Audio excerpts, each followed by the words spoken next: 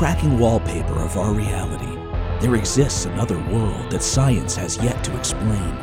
In here dwell monsters and madness, and potentially the answers to our most important questions.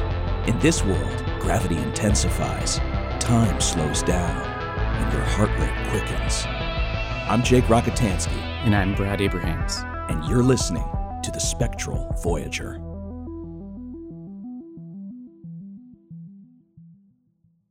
Ghosts, spirits, wraiths. We've all seen them, hiding just out of sight in the corners of our vision or ducking under the doors of our bedrooms. These entities usually stay safely tucked inside of our minds, but every so often, one somehow manages to open a doorway between our world and theirs. Like most paranormal phenomena, there is a concerted effort by both amateur and professional photographers alike to capture these entities on camera, dating all the way back to the 1800s. In our premiere episode, we'll be exploring the curious case of William Mumler, the first person to ever capture a ghost on camera. After that, we'll hear from Brad, who had the pleasure of experiencing a haunting of his own. Let's get into it.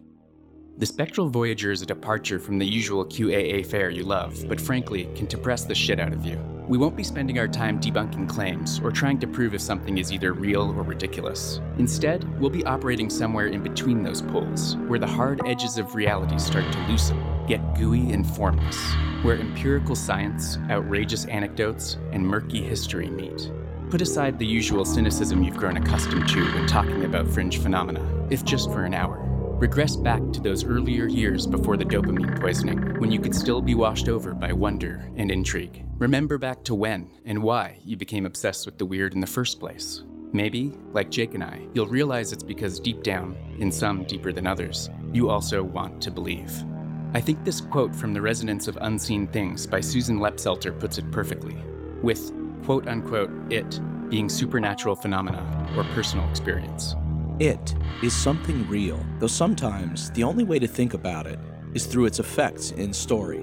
The it, the phantom object of the uncanny or fantastic story, never symbolizes a single real thing. The uncanny demands to be read as true to some ambiguous but felt and embodied experience. It is presented and experienced as an actual memory, while the uncanny dismantles narrative conventions of realism and replaces them with uncertainty. Its emotional force demands the listener attend to the teller with the same openness demanded by the genre of any personal narrative. The Curious Case of William Mumler. Even though William H. Mumler is most famous for his photographs, he was not a photographer by trade. Instead, he worked as a silver engraver for Bigelow, Kennard & Co., a well-known jewelers in the Boston area in the mid-1860s. Mumler, a self-admitted tinkerer who had experimented with chemistry in the past, found himself fascinated by the art of photography and photo development, a relatively new technology. Having made the acquaintance of a young man who worked in a nearby photography studio, Mumler would often find himself going over there in his free time to play around with the equipment when it wasn't in use. The shop's owner, a Mrs. Stewart, produced a unique kind of keepsake jewelry where she would often weave the hair or clothing of a deceased or living loved one into intricate lockets and chains. The pieces would often be accompanied by a photo of the individual worth remembering, and Mrs. Stewart had become proficient enough at taking the photographs herself. On one occasion, Mrs. Stewart found herself completely frustrated with the process. No matter what she did, each photograph produced was wrought with streaking comets and large blotches of light, totally obscuring whatever it was she intended to capture. Knowing that Mumler had a decent understanding of chemistry, she asked if he might take a look at her setup and figure out just exactly what she was doing wrong. Mumler was delighted. He had been given free rein in a photo studio to do as he pleased. Now, there are a few different accounts of what exactly happened next. In one story, Mumler was experimenting with taking the lens cap off of the camera at the last second as he attempted to photograph an empty chair. But from his own account, Mumler claims he was trying to take what can only be described as the very first selfie, rigging the camera to flash on its own after he ran around it to sit in the chair. When he developed the photograph, something strange happened. Appearing over his shoulder in the picture was a misty outline of another person, a young girl. Mumler couldn't believe his eyes. The girl in the picture looked strikingly like Mumler's cousin, who had passed away some years prior. According to Krista Cloutier, the author of The Perfect Medium, Photography and the Occult, Mumler knew right away that this was a mistake, the result of not having cleaned the camera's plate properly after the last sitting. The striking image of his dead cousin was merely a similar-looking girl who had recently been photographed by Mrs. Stewart. But that's no fun. Mumler took the photograph to a spiritualist friend of his and told him that the image was 100% authentic. He just wanted to see how his friend would react. His friend examined the photo very closely and concluded that the girl in the picture was a genuine apparition. Mumler's photo was published in numerous esoteric newspapers like Banner of Light and the Herald of Progress. Here's an article from October of 1862. We have been placed in possession of an account of events transpiring in Boston, which give promise of opening to the world a new and satisfactory phase of spiritual manifestations. The facts, as narrated by Dr. H.F. Gardner of Boston, are as follows. Mr. W.H. Mumler, an amateur photographer and practical chemist of Boston, was engaged on Sunday, October the 5th, at the photograph gallery of Mrs. Stewart at number 258 Washington Street, in adjusting the chemicals, which had become disarranged. Having prepared a plate and placed a chair near the focus of the camera by which to adjust it, he proceeded to take his own photograph, card size, by quickly jumping into position and standing still the required time. The picture, a copy of which we have seen, represents Mr. Mumler as an active, rather athletic-looking man, standing with his coat off and the black cloth used to cover the camera in his hand. Upon the back of this card appears the following statement.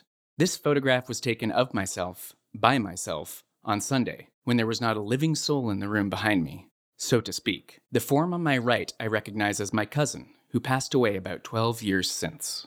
So, I don't think we can accurately say that this was the first selfie, but it's gotta be pretty close. Yeah, I do remember seeing an image floating around of the first selfie. I don't think it was this one, but I don't know if the timing lines up. There was no ghost in it? There was no ghost. Okay, so, probably not. 1839, I see, was the first selfie. Okay. All right. So that's a couple decades before this. Yeah. Mumler soon began offering to photograph anyone who was willing to pay the exorbitant fee of $10 per sitting, nearly 40 times the usual price of a photo session, which was normally about 25 cents. The newfound spirit photographer was quick to profess that he was not a medium and had no idea as to why his camera had been chosen to summon the dead. According to him, the spirits would come and go as they pleased, and patrons were not guaranteed to have a ghost show up during their sitting.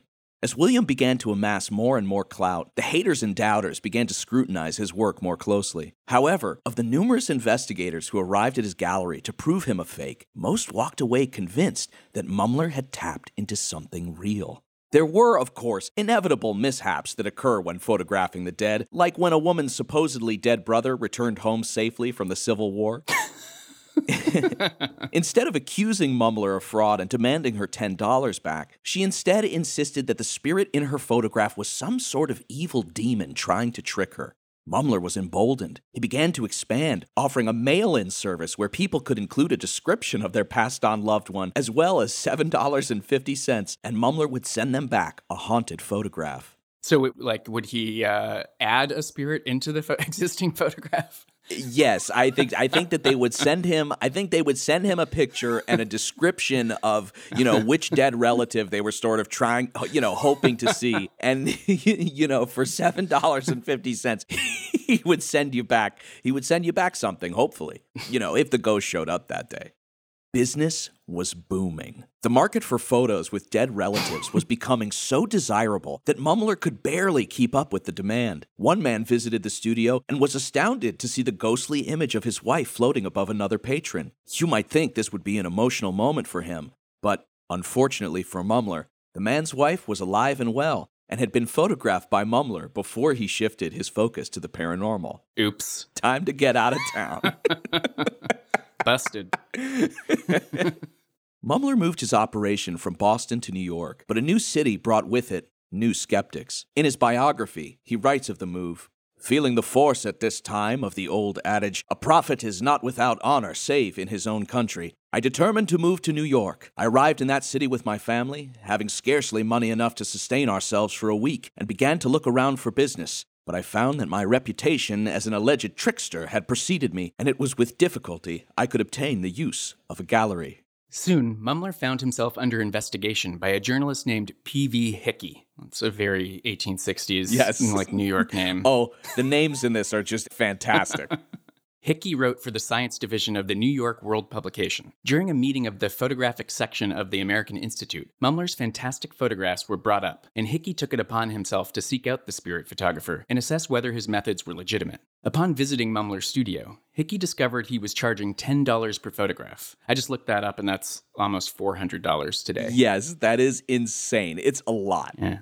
As if this wasn't bad enough, a young man working as an assistant claimed that the art was so valuable, Mumler could probably charge $1,000 per picture. That was enough to set off Hickey's bullshit detector, and he immediately went to the mayor of New York and filed a complaint. Here is his sworn affidavit from March of 1869. I gotta say, it was so cool reading all of the newspaper articles from this time. I had an absolute blast just pouring through old reporters' notebooks and, scans of all of the newspaper articles while going through it. And it's so interesting because at this time, this was the entertainment. I mean, this was, what we have today as a reality show. Right, yeah. And so it was just, there's so much source material because it was covered, internationally.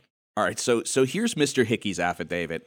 P.V. Hickey, residing in said city, county, and state, to wit, at number 166 Hudson Street in said city, being duly sworn, deposes and says that he is connected with the editorial department of The World, a daily paper published in said city, that it is a part of his duty to procure scientific news for said journal, that in performance of that duty, he attended the meeting held in the month of March, 1869, the meeting of the photographic section of the American Institute at the Cooper Union Building, that at said meeting, photographic pictures were exhibited having thereon an image which was said to be of a living person and an indistinct or shadowy outline of a person in the background, that the cards exhibited were stated to be specimens of cards taken by a person named Mumler and doing business as a photographer at number 630 Broadway, and that at the time were said to be by said Mumler or his agents at said place likenesses of living persons undergoing the process of having their pictures taken, and that the shadowy face was that of some deceased relative or friend of the person so operated on, or in other cases, the resemblance of some distinguished historic or other personage, and that said Mumler or his agents represented such cards to be produced by supernatural causes.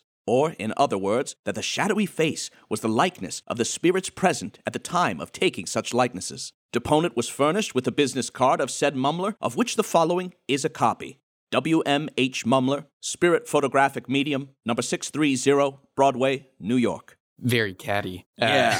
Sounds like he's jealous.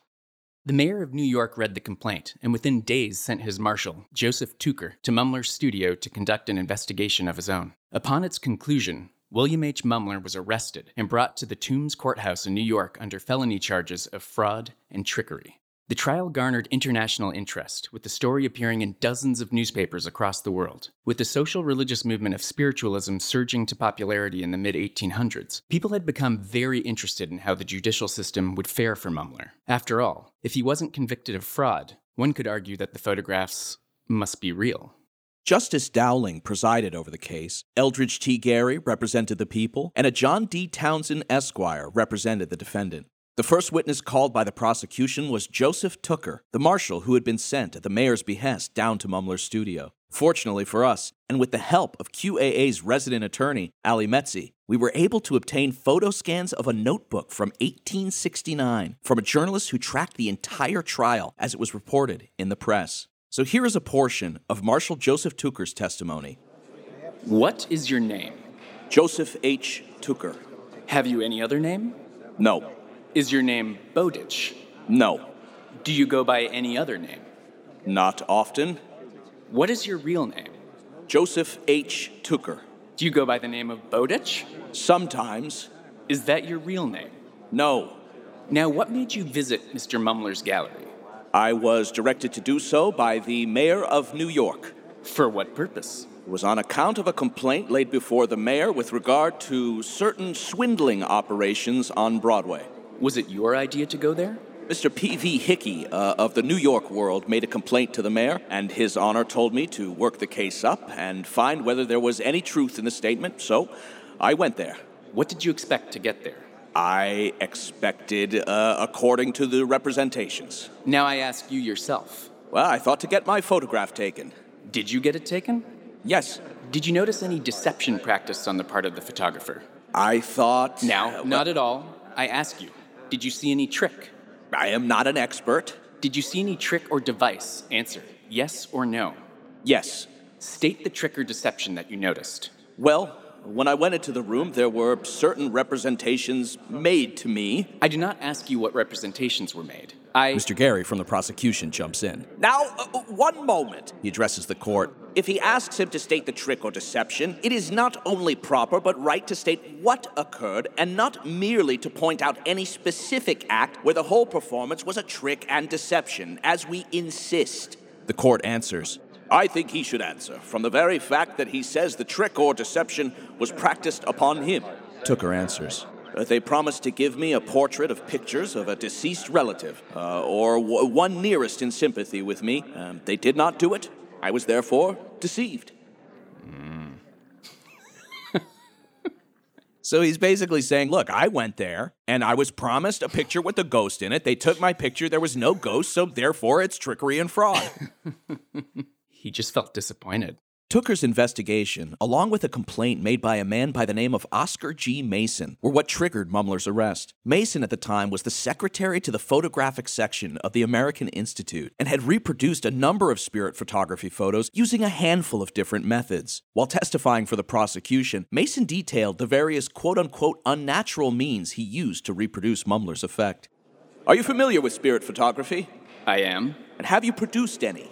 I took spirit photographs of Dr. Fry and Mr. Rice on Saturday and took some since. The counsel for the prosecution then exhibited some more spirit photographs, and the witness said, These are of those I have taken.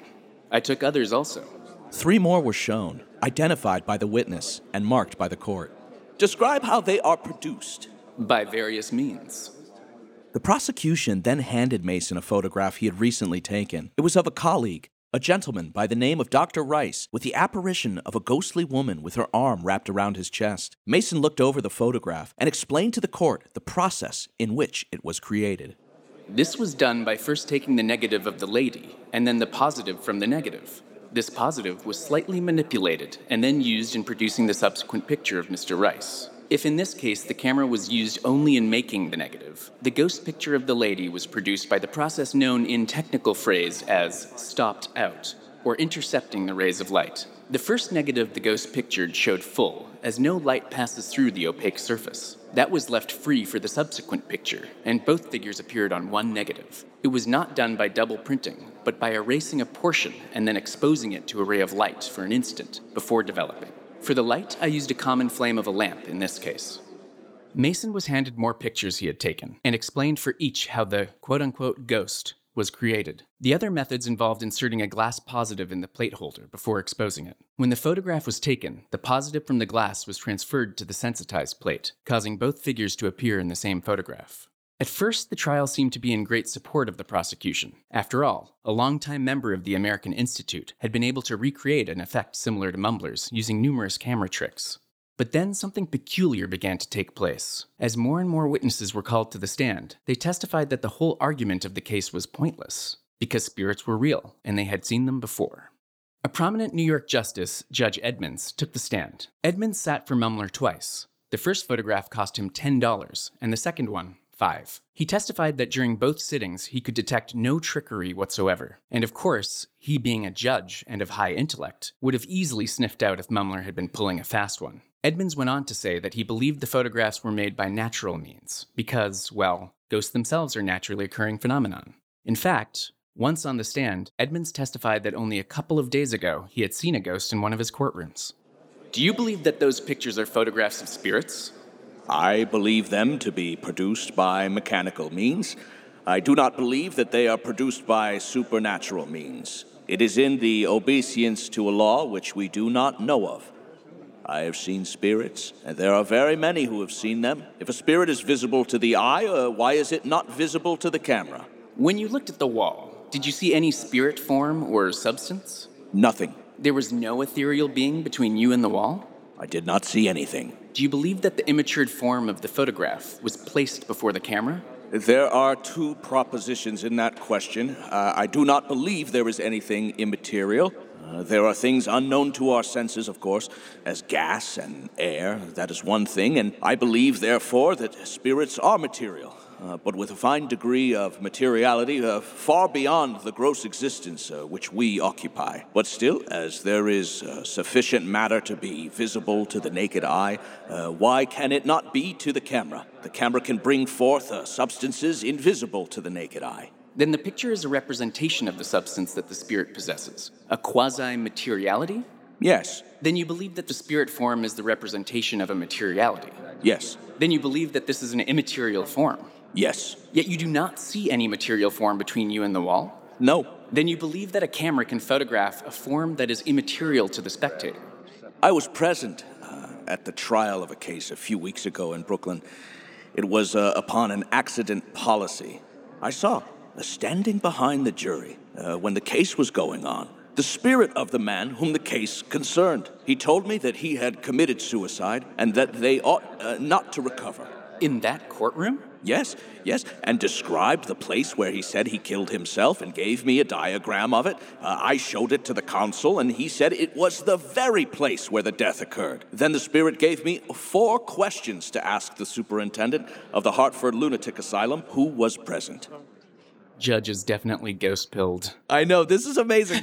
They're like, so you believe that like a spirit does exist in our world somehow, and it is made up of material stuff. And he's like, yeah. And they're like, but you didn't see anything material behind you. And he's like, no. And then they're like, okay, so what, what's the deal? And he's like, well, a couple days ago, I saw a ghost sitting behind the jury. It's just, it's amazing. And of course, in the 1860s, and especially as spiritualism, was becoming more and more popular, you're going to encounter a lot of people who, believe that ghosts are just a part of science that we don't understand yet. Exactly, yeah.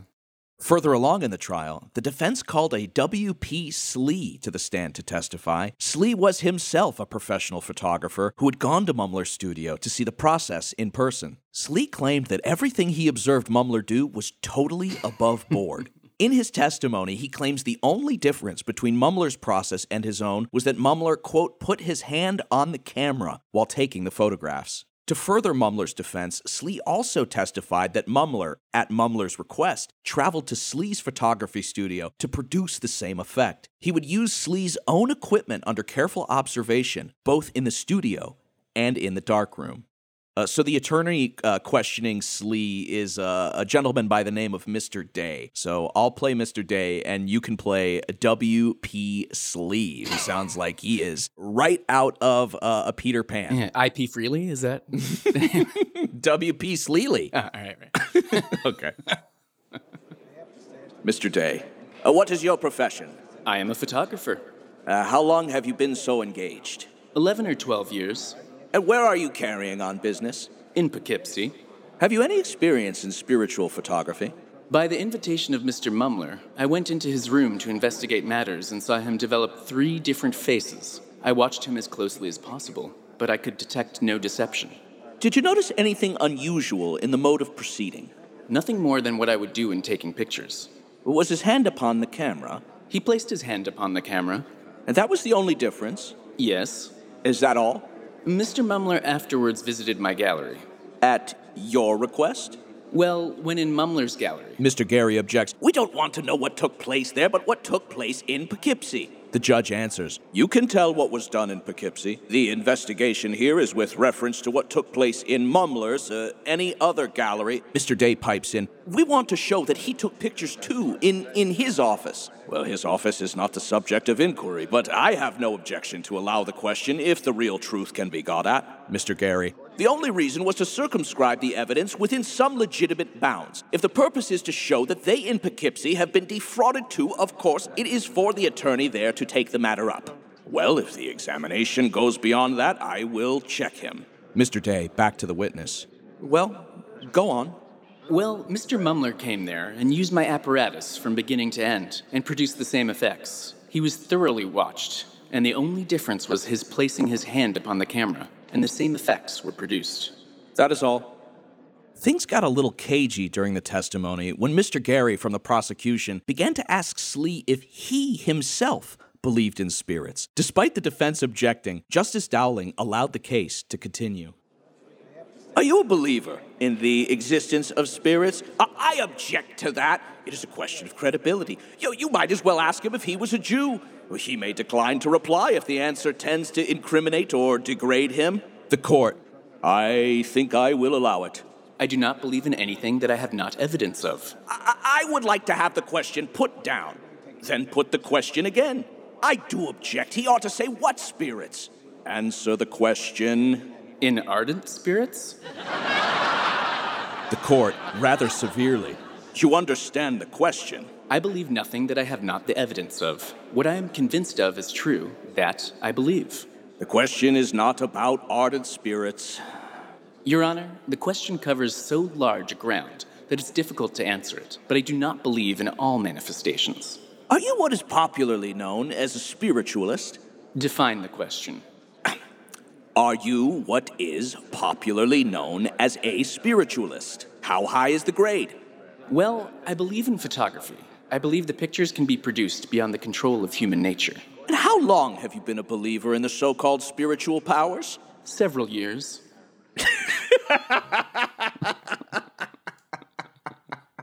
Oh my God, that's so good.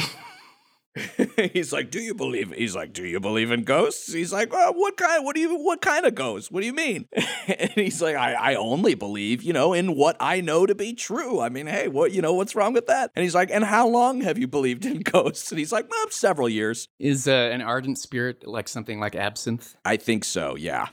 That's why the audience, exploded into laughter. This was a great moment for them. But perhaps, maybe the biggest headline of the trial was that New York's own P.T. Barnum, the founder of Barnum and Bailey's Circus, destroyer of humbugs, came to testify against Mumler. Jake, what is a humbug? Okay, so this is something that I just learned recently on the last episode of Jake's Takes, where our very own Travis View brought in a section from, I believe it was a book written by P.T. Barnum called Humbugs of the World. And a humbug is essentially a fraud, a trickster. It's a funny, I think it's a sort of slang or catchy term that was very popular at the time, because you'll see in the testimony, anytime that P.T. Barnum says the word humbug or fraud, the audience just explodes in laughter. They love the idea. They're so tickled by the idea that somebody could be exposed as a fraud. Yeah, they love that. Yeah, I have a screenshot here from the headline on the day that P.T. Barnum took the stand, and it is from The World newspaper, and it reads, Thursday, April 29th, 1869, Spirit Photography. Conclusion of evidence in the Mumler case. P.T. Barnum on the stand. He makes some very interesting statements. Testimony of experts. The case closed on both sides and to be summed up on Monday. So P.T. Barnum hated Mumler. He believed him to be a total fraud and was called to the stand as an expert at sniffing them out. Earlier that week, Barnum had enlisted the help of his photographer friend, Abraham Bogartus, to create a photograph of Barnum with the ghost of Abraham Lincoln behind him. Bogartus was well-credentialed, having founded the National Photographic Association and served as its president for 5 years. In his statement before the court, Bogartus assures his audience that Mumler's pictures are taken by using the same plate, one to photograph the ghost, and then that same plate, without being scrubbed, to photograph the sitter. Testimony of Abraham Bogartus. Mr. Bogartus was then examined by Mr. Blunt as follows. I am a photographer and am connected with the National Photographic Association of the United States. It was formed for the purpose of protecting photographers from patents, so-called, that annoyed us, and putting down humbugs. Would that have afforded some applause from the audience? I'm sure it would have. Mumler is not a member of that society. I have heard the testimony as regards the different ways in which these ghost-like pictures have been produced. The processes of taking them can be changed to any extent, almost. I can take a man with an angel over his head, or with a pair of hands on his head, without being detected by an ordinary man, though perhaps an expert could follow me through. He here produced a number of pictures that he himself had taken. He explained that he took a plate, coated it in the usual way, and then the picture is taken and the plate can be left for half a day in the battery. By and by, the sitter comes in and an impression is taken. He is then requested to go to the darkroom, and by a proper manipulation of the plate, lo, the ghost is there. Exhibit number 20, shown to me, is a lady standing behind the sitter, with her hand in his hair. It can be made just as well with her arm around him. The same kind of pictures can be taken from a live ghost, that is, from a person dressed up to represent one, and I believe that many of Mumler's pictures are taken this way. They can be preserved for a great length of time, and can be introduced into the picture of the sitter without any trouble. These are too good. I can take them less distinct, though I suppose I have not been a medium for long enough to take them as poor as those others. The pictures can be made less distinct by taking them out of focus. That will produce an indistinct picture, which will answer for your grandmother, or for mine, if you like. In such photographs as these, I defy a man to tell whether the nose of that lady is a Roman, a Grecian, or a pug. How about the recognition? That depends upon the quality of imagination of the sitter. This is the first time in the trial where the imagination of the sitter is called into play. It brings into question the will of the person of being photographed to believe. This will come into play later. And then, P.T. Barnum takes the stand, a natural showman. It was widely reported that Barnum had the courtroom crowd roaring with laughter. Everyone likes to see a humbug stripped of his mystique and exposed as a fraud. Many considered Barnum's testimony to be the nail in the coffin for Mumler's defense. And fortunately for us, we have the entire transcript. In the beginning of Barnum's testimony, both prosecutor Gary and defense attorney Day go back and forth about whether there was evidence for a correspondence between Barnum and Mumler. Barnum claims that he did have communication with Mumler. He wanted to purchase one of Mumler's photographs that contained the ghost of Napoleon Bonaparte for his book, Humbugs of the World. So is Napoleon a humbug? Well, no, he wanted to use, so I guess Mumler had taken a picture in which Napoleon Bonaparte, appeared as a spirit, and Barnum was like, hey, can I buy your most ridiculous picture to put in my book about, like, what frauds are? I'm still sort of getting a handle on what a humbug is. Mm-hmm. It's clear the courtroom audience found this wildly entertaining, and it's noted in the archives that there was great laughter anytime Barnum mentions the word fraud or humbug. Eventually, the prosecution begins to question Barnum about how he had reproduced Mumler's effect in the photo taken by Abraham Bogartis. Did you call at Bogartis' gallery yesterday? Yes. Do you believe in spooks? Yes, I do. I saw many when I was a boy. It is only necessary to believe in them to see them. Will you be kind enough to state what took place at the gallery? I went in to ask him if he could take a spirit photograph, as I would like to have my likeness taken with a spirit in the background. But I told him that I did not want to have any humbugging in the matter. He said he could do it. I told him I wished to examine the things. He gave me liberty to do so, and so I investigated about the plate glass, went into the dark rooms, and saw the process of pouring over the first liquid. After it was placed in the nitrate of silver bath, then it was put in the camera. There was a little break upon the glass so that I could distinguish it all the time. Went through the operation, had my shadow taken, and that of the departed Abraham Lincoln came also upon the glass. Is that it? He shows Barnum the picture. Yes, that's the critter. Now, when did you see the ghost-like photograph? As soon as I came into the dark room. Did you detect the mode in which it had been done? No. Were you conscious of a spiritual presence? I did not feel anything of that sort. When cross-examined by Mr. Townsend, he says, "How long have you been in the humbug business?" I was never in it. I never took money from a man without giving him the worth for it 4 times over. These pictures that I exhibited, I did so as a humbug and not as a reality. Not like this man who takes $10 from people. He's so petty, I love it. The defense then calls into question Mr. Barnum's own attractions, the woolly horse and the mermaid. Barnum claims that he merely presented these curiosities as they were presented to him. The bill of sale from the owner states that these specimens were labeled as such, and Mr. Barnum sought no reason to claim otherwise. He goes on to say that many of the curiosities he charged the public to view were not in fact his, that he had merely hired them and wasn't in a position to investigate their validity. All these humbugs that you have taken money for, did you tell the people at the time that they were humbugs? I never showed anything that did not give the people their money's worth 4 times over. Take the woolly horse.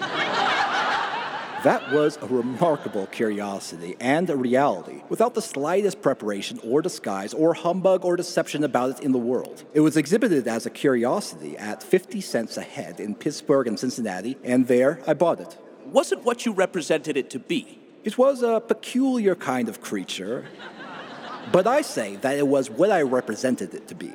Was it actually a woolly horse? It was actually a woolly horse. Was it not a horse woollied over? Not the slightest, and I am very happy to enlighten the public upon that point. The horse was born just as he was, and there was no deception about him in the world. There was nothing artificial about it, and I was happy to get it to draw the people, but there was no deception about it, I take my oath. The mermaid, sir. The mermaid, at the time it was exhibited, was represented to be as I represented it, and I have not seen anything to the contrary. Did you find it subsequently to be otherwise? I never did. Did you represent it as you bought it? I represented it as I bought it, and I found it as I bought it. I've grown older since, and there was something which made me doubt it, but at the time... You never presented it to the public in any way other than it was. I had no reason, from an examination of the animal, to doubt what it was represented to me at the time. I never owned it, I hired it. Do you wish to state that the mermaid was precisely the same as you intended the public to believe it? Mr. Gary objects. I submit that question. The judge interrupts him. You can ask him what he presented it for. I will ask you generally one question. Have you, as a public entertainer, presented to the mass anything which you knew to be untrue and took money for it? Have you falsified the facts and taken money for it? Well, I think I have given it a little drapery sometimes, founded on fact, which was not checked for some moments.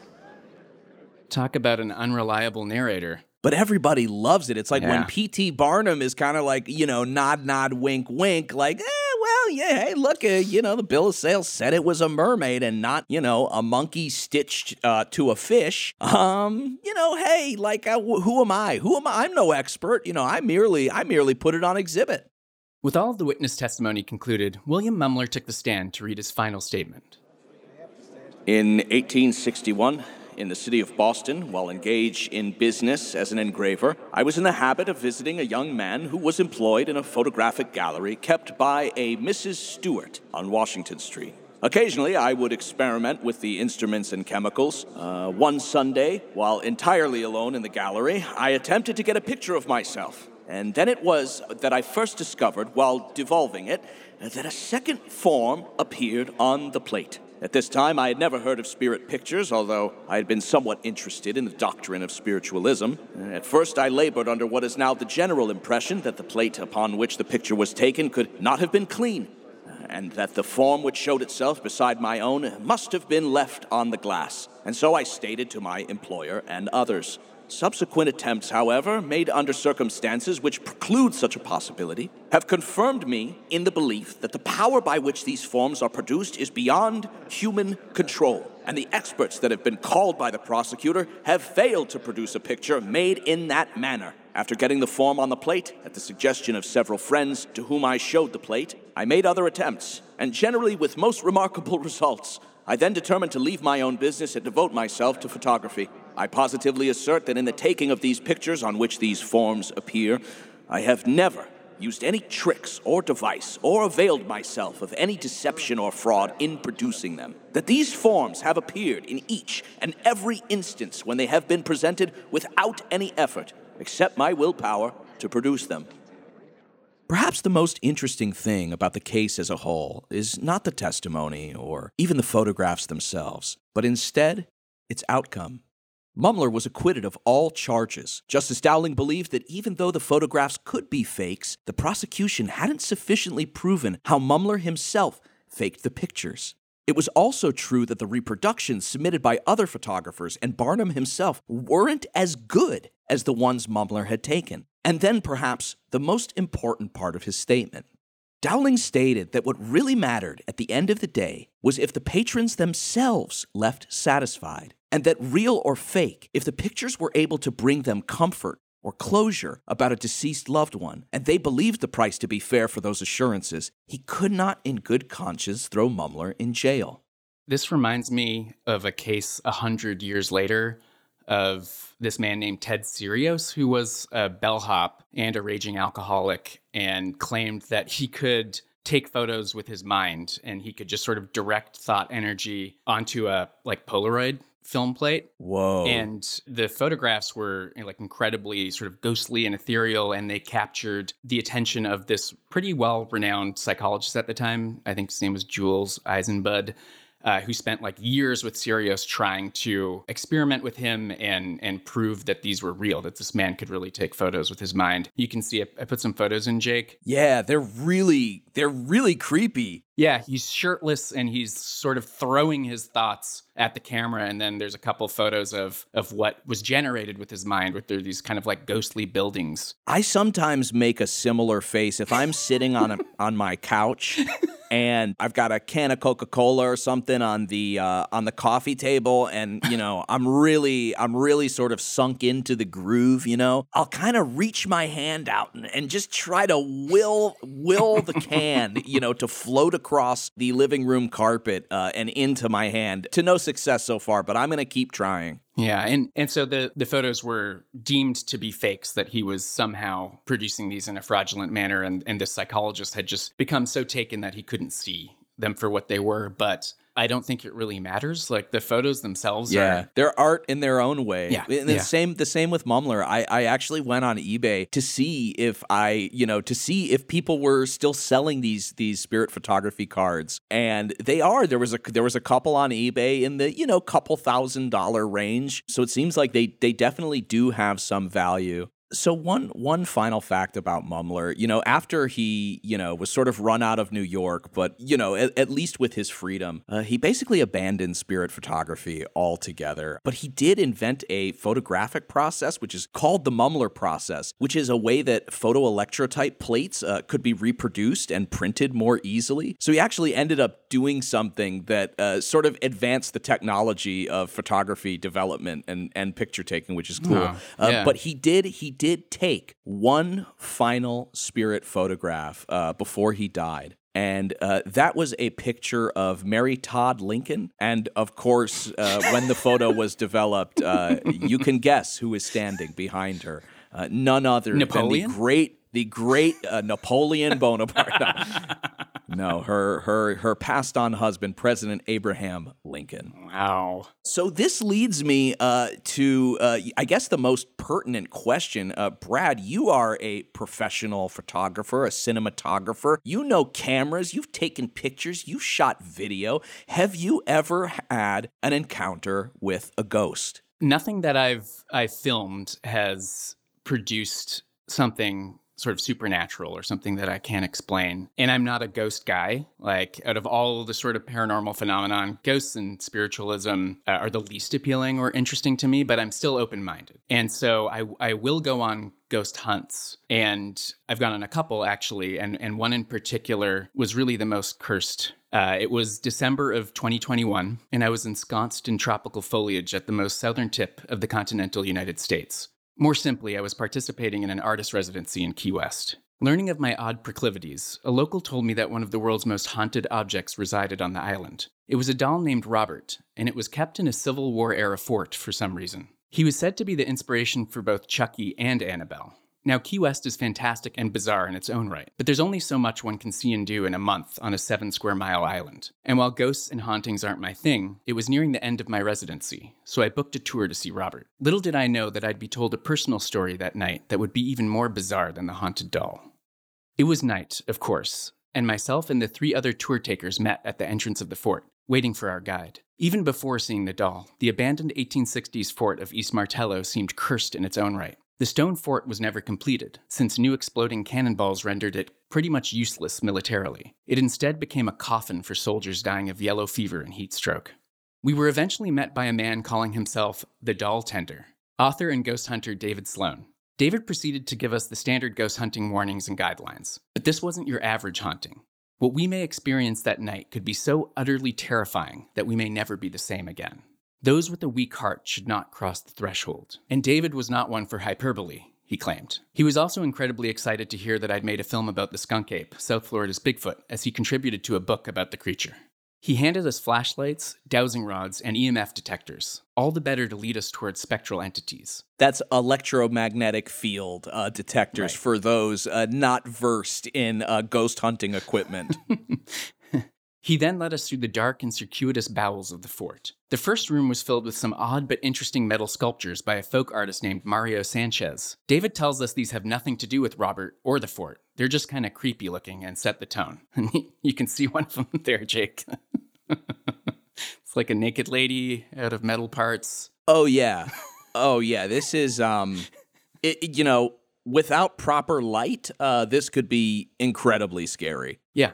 This is a woman made out of like what looks like the siding of old gasoline cans. She's got these almost like peacock-like rods protruding from her neck, as if it's this, sort of evil. I mean, she looks like Lilith from Diablo 4 in Minecraft. A darkened tunnel led us to the next chamber. On the walls hung a bunch of old dolls, each with an EMF meter above it. I asked David where all this came from, and he said he searched for haunted dolls on eBay. As he speaks, we see and hear periodic flashes and beats from the EMF meters, a sign that a spirit is passing through the various dolls. He then asks for the bravest among the four of us to brandish our dowsing rod and slowly walk down a pitch-black corridor, while asking the spirits to show themselves. Not afraid of no ghost, I'm the first to go. As I penetrated further into the darkness, I hear a faint static distortion and disembodied voices. A hazy object begins to materialize at the end of the corridor. Is that a cross? I start to get just a little spooked before realizing the sounds are coming from a radio he's put on a ledge, and the cross was something that he'd fastened to the wall. I did appreciate his vibes curation. And there's some of the dolls that he had put on the wall there. Yeah, the dolls are really scary looking. I'm not going to lie. These are super creepy. Even the cabinet that he's got them in is very creepy and old looking. We're taken into a large room where finally Robert is revealed. He's enclosed in a plexiglass case, sitting in a wooden chair. He's nearly 3 feet tall, wearing a sailor's uniform and cradling a stuffed dog. Upon closer inspection, there are pockmarks all over his felted face, where chunks of stuffing had been eaten away by termites. What do you think of his mug there? I mean, he looks like he's, just in, a sailor in New York trying to have a good time. Maybe he drank a little bit too much and some of his face is falling off. But no, it's incredibly scary. These beady black eyes. The features have, long sort of melted away. The stuffed dog he's holding looks rigid and afraid. The plexiglass case adds to it. I mean, this reminds me of the story that Lorraine Warren tells. She is of the famous demonology duo Ed and Lorraine Warren, of which the Conjuring films are sort of based on. And they have a haunted museum. And she tells this story of this guy who came to visit the haunted museum on one of their tours. And, he's basically kind of being a dick. He's tapping on the Annabelle glass and he's going, you're just a doll. You can't hurt me. And, just sort of being generally obnoxious. And she claimed that when he left on his motorcycle, he got into a horrible car accident on the way back from the haunted museum and died that day. So look, plexiglass, it's not always gonna protect you. That's all I'm saying. So Brad, you might have this doll, just leering over your shoulder for eternity, and you would never know it. We learn he was originally a Viennese clown doll from the early 1900s, which sounds and looks even creepier. I have a photo of him in his original outfit here, which is way worse. Yeah, these are super creepy, yeah. His outfit was changed when he was gifted to Robert Eugene Otto as a little boy. The sailor suit was something the real Robert would often wear. Robert Eugene was an artist and eccentric from a prominent Key West family. He was obsessed with the doll, spending all of his free hours with it, having long, involved conversations in the privacy of his room. Whenever he misbehaved or anything went awry at home, the boy would always have the same response. Robert did it. Robert did it. After some decades of absence away from Key West, the real Robert eventually returned to the family home as a newlywed with his wife. She was understandably creeped out by her husband's childhood doll and suggested he keep it hidden away in the attic. But eventually the doll grew angry, and real Robert told her it was demanding a room with a view. It was positioned by a window on the second floor, where children passing by on the street said they could see it moving in the shadows. Visitors to the house were similarly spooked, saying they could hear Robert giggling and see his facial expressions change. Plumbers they just couldn't retain a plumber because they would get so creeped out they'd run from the house, apparently. Whoa. Real Robert's behavior started to grow erratic and abusive, especially towards his wife. His outbursts were always followed by him claiming, "It was Robert. Robert did it." Years later, Robert Eugene was bedridden with a prolonged illness. He wasted away until his death in that second-floor room, with his doll by his side. The house was sold to a woman named Myrtle, who became Robert's new caretaker for the next 20 years. She said he would move about the house on his own, but that these supernatural tendencies were relatively harmless. That is until one day, Robert pushed her into a room and held the door shut, keeping her from leaving. After what seemed like hours of pleading, the door opened. Robert was sitting perched where he'd always been. Fed up, she packed him up for good, and for some reason, dropped him off at the East Martello Fort, where he has since resided. When I asked why he was in a plexiglass case, David answered that his nocturnal movements scared the employees so much they demanded he be caged. Shifting gears, he showed us a huge stack of letters written to Robert. These are mostly from tourists who came to gawk and disrespect the doll. They later found themselves victims of inexplicably bad luck. They wrote to Robert to apologize in a desperate attempt to lift the curse. David had me stand beside the doll and read one of these letters to the group, all while creepy children's music played and a spirit box barked disembodied words echoing throughout the room, giving Robert the chance to communicate. A spirit box is like a device that cycles through, I think, FM or AM radio stations really fast and picks up whatever words come out. Kind of like Bumblebee in the Transformers movie. Yeah, exactly. Here's a clip. Well, it has been about 6 to 7 months since our visit, and since then my life has been one nightmare after the other. Within a couple of weeks of returning home, it started with my kitten suddenly dying, my bank account being fraudulently used twice, losing a substantial amount of money, having my bird die, my son falling and fracturing his skull, the hotel we stayed at on vacation set on fire, I lost my job and now on the verge of being laid off from my new job, being forced out of my home, and my husband and I have separated. I had been debating on writing this letter for weeks, but I'm now at the point of where I'm desperate. I truly believe in you and the powers that you possess, and kindly ask you to remove anything negative surrounding me and my family and give us your blessing. I have also removed the pictures that I have taken of you from Facebook. Oh my God. Okay, this is terrifying to me. I would never, ever in 1,000 years do this, Brad, because I'm in between a true believer and a skeptic, but leaning more towards true believer, and I would be so afraid. My biggest fear in going into one of these things is leaving with something attached to me. Because you hear about this all the time from, mediums and true believers, is that a spirit or entity can become like attracted to, somebody of the living persuasion and follow them home. And then if weird things start happening to me, even if it's not the ghost, because I went in and, read the letter and the spirit box is barking and yelling at me, anything bad that happened to me from now on, there would always be a new voice in my head, amongst the many others saying is this the ghost? Did the podcast get canceled because the ghost was willing it from the other side, of the fourth plane? So you are a braver person than I am. I just like to tempt fate. That's it. Yeah. No, not me. No thanks. I don't need any additional help from the other side. As the night drew to a close, David opened up to us about his own confounding experiences, which chilled me much more than anything he'd told us that night. You see, he'd been obsessed with the story of Robert for decades, so naturally, he wanted to share his knowledge with the world in the form of a book. But the more he wrote, the more his hard drives and computers would crash and fail him, forcing him to start from scratch. This was understandably maddening, but something else was adding to his unmooring. He began to hear a voice in his head. He said it was if there were two souls or spirits inhabiting his body, and the interloper was starting to wrest control from him. He was barely eating and couldn't sleep, no matter how many sedatives he took. He wasn't a religious man, but was desperate, so he tried sleeping in the courtyard of a nearby church. Things took a darker turn one night at home. He and his wife had just laid their heads down to attempt to sleep. The next moment, David awoke to his wife screaming. He was slumped in the corner of his bedroom, head in splitting pain. His wife said his body had been hovering 5 feet above the bed, almost at the ceiling, before being flung against the wall.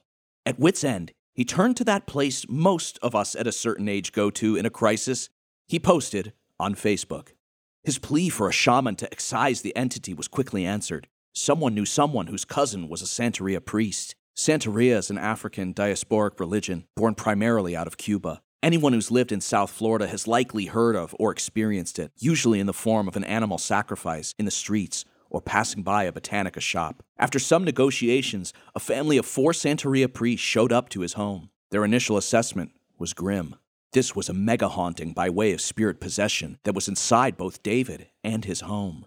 David assumed it was whatever entity also inhabited Robert. After an 8-hour cleansing ceremony, both David and the house were free, and he had his first good night's rest in months.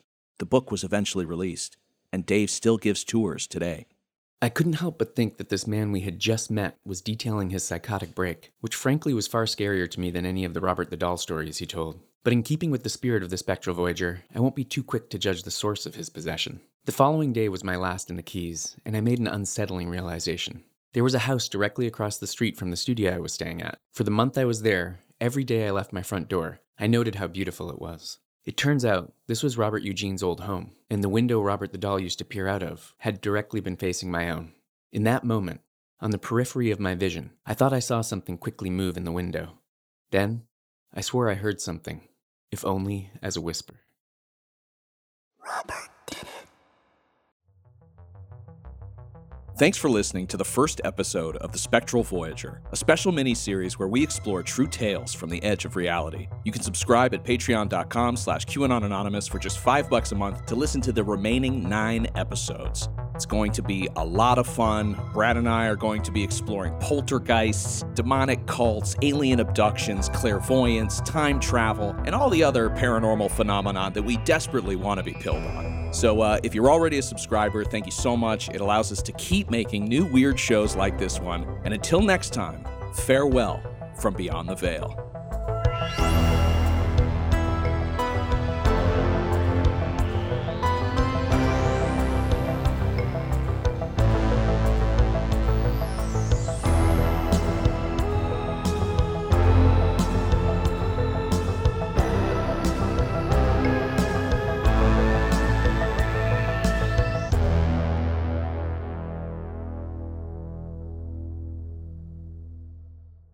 Yesterday, upon the stair, I met a man who wasn't there. He wasn't there again today. I wish he'd go away.